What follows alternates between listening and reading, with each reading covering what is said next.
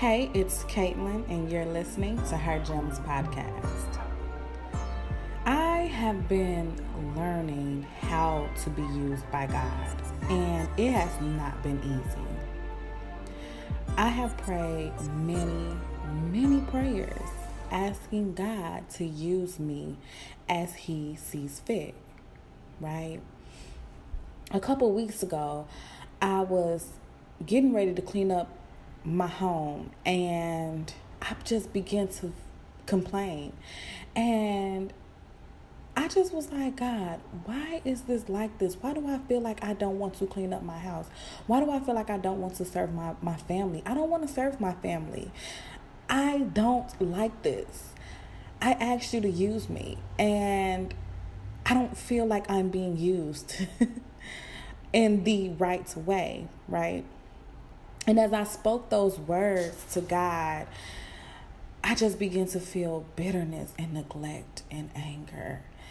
And very subtly, I heard God say, but you asked me to use you, right? Whoa, wait a minute. Yes, God, I asked you to use me. Yes, I did. I want you to use me, but this does not feel like you are using me. This doesn't feel good at all. Cleaning up my house, taking care of my family, taking care of my son. This does not feel good. This feels like I feel crazy. I feel like a slave. But those words just kept coming back to me. But you asked me to use you, right? And that's when I realized that God is not concerned with the context in which we ask Him to use us, but that we are willing and ready to be used. Y'all, realizing that God is not concerned with my circumstance as much as He is concerned with my obedience really has thrown me for a loop. I remember actually asking myself, do I really even want to be used by God at this point? Because God, I asked you to use me on this podcast. I asked you to use me on Instagram, on Facebook, front center stage. What's going on? And this is just how I'm talking to God. When I talk to God, I gotta be real, okay?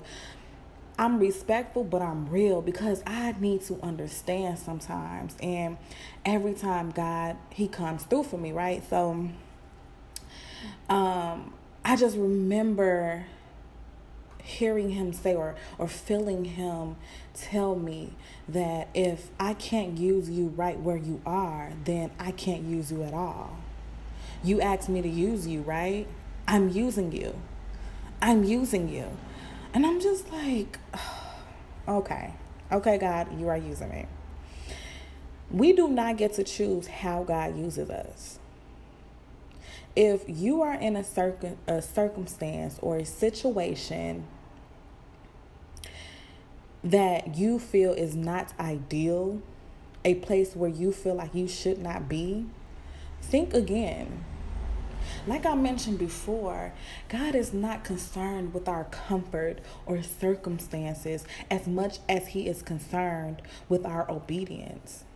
See, for me, the devil sneaks in my mind every time I try to cook or clean for someone else.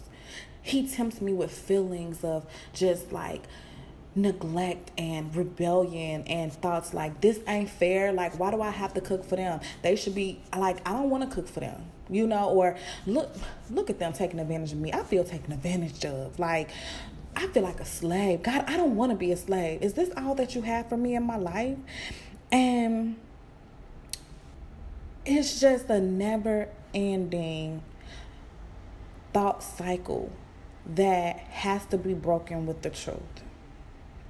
If you are in a situation where you are serving others, whether it's a job, being a parent, living with others, and you feel like God is not using you, He is using you. The one thing that I have learned by me constantly going back to God and asking God to help me with this particular situation is that it's all about perspective and what we allow to take root in us. I can be bitter in this situation, or I can be better at serving others and better at serving God. I asked God to use me, right? Duh. Naturally, I don't want to serve where I am at. I sound like a spoiled brat probably, but naturally I don't. Because serving where I am at gives me very, very little return on investment.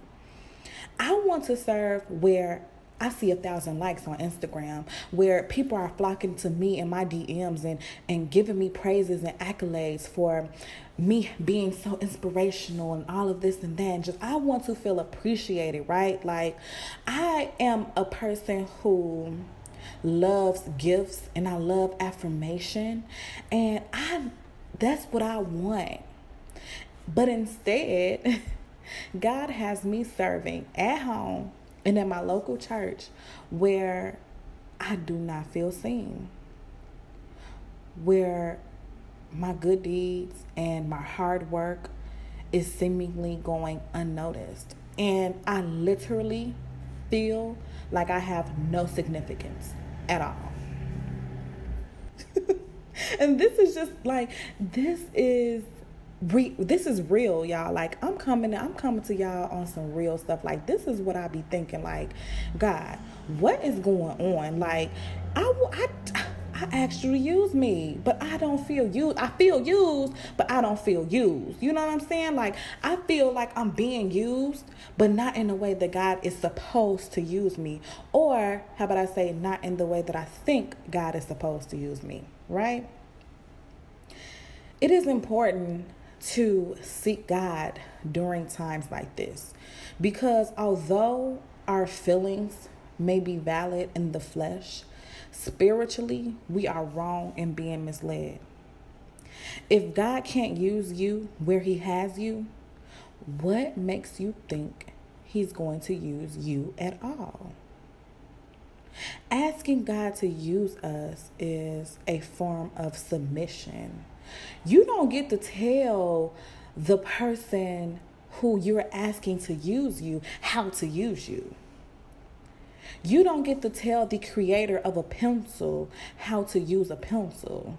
I mean, you can manipulate it and you can do what you want to do with it. You can carve it up, cut it up, whatever you're going to do with it. But the proper use for a pencil is to write with. That is what it was made for. That is what it was created for. And that is the purpose that the user made it for, right? We don't get a say-so in how God uses us. We may have preferences, talents, but in the end, God has the last say-so. And it's a beautiful thing because God is good and everything that he has for us is going to be good. When we are in these positions where our talents are being used, but not where we think that we want them, we have to learn to be steadfast and resilient against resistance. I love that saying, y'all. I am resilient against my resistance. I believe that during these times, God is testing our obedience and sharpening our skills, right? Because we're in a position where it's hard. And if you think about what it means to be on a potter's wheel, if you think about clay being on a potter's wheel, the potterist or whoever, I don't know the proper name for it, has to apply pressure in order to form this piece of clay into the likeness of its own image, right? Into what it wants it to be. And that's how we are with God. That's what we are to God. We are the clay on a potter's wheel. This is our training grounds. God is not the author of confusion, nor does he get anything done half right. When God does anything, if he has his hand on it, he does it completely, and you best believe it is done right. He will not put you, me, or anyone else in a place or situation where you are half prepared, lacking, or unequipped. Think about it. I have enough confidence and ability to serve my home, to serve my local church. I've never been a public speaker. I'm not ready to stand in front of millions of people and inspire them. I'm not even ready to take on that type of spiritual responsibility, if I'm being honest with myself. But where God has me right now, I have to be the clay. I have to be able to allow him to mold me and shape me into his image. Yes, my gifts are nurturing and helping others. I love it. I love inspiring people. I love helping other people. And I wish to one day inspire 1,000, 1,000,000 people. But I first have to be trained. I have to be molded. I have to be formed into God's image so that what he created me for, I am used properly. Being used in unfavoring circumstances does not mean that we don't strive to have better. It is not where we will be forever. The one thing you can rely on is change. Seasons change, circumstances change, people change. Change is consistent. But we have to change the way we see or perceive our circumstances to fit God's will for our lives. Let me repeat that again. We have to change the way we see or perceive our circumstances to fit God's will for our lives. Instead of allowing the enemy to come in and destroy the image that God has put into our hearts, destroy the dreams that he has put in our minds and in our hearts, we have to fight back. We have to say, God has a plan for me. And right now, I may not like where I'm at, but this is my training grounds, and I'm going to be the best I can be, do the best I can, and give myself and others grace. I will not be a breeding ground for resentment, bitterness, or selfishness, period. So that is it for this episode. I hope you all enjoyed it as much as I did creating it. I have set out to do one podcast a month for the next 11 months.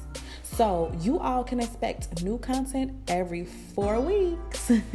Since you have made it this far, you must go and like our Instagram and subscribe to this podcast. And just remember, OJ might be guilty, but we know God did it. Won't he do it? Thanks for listening. Bye.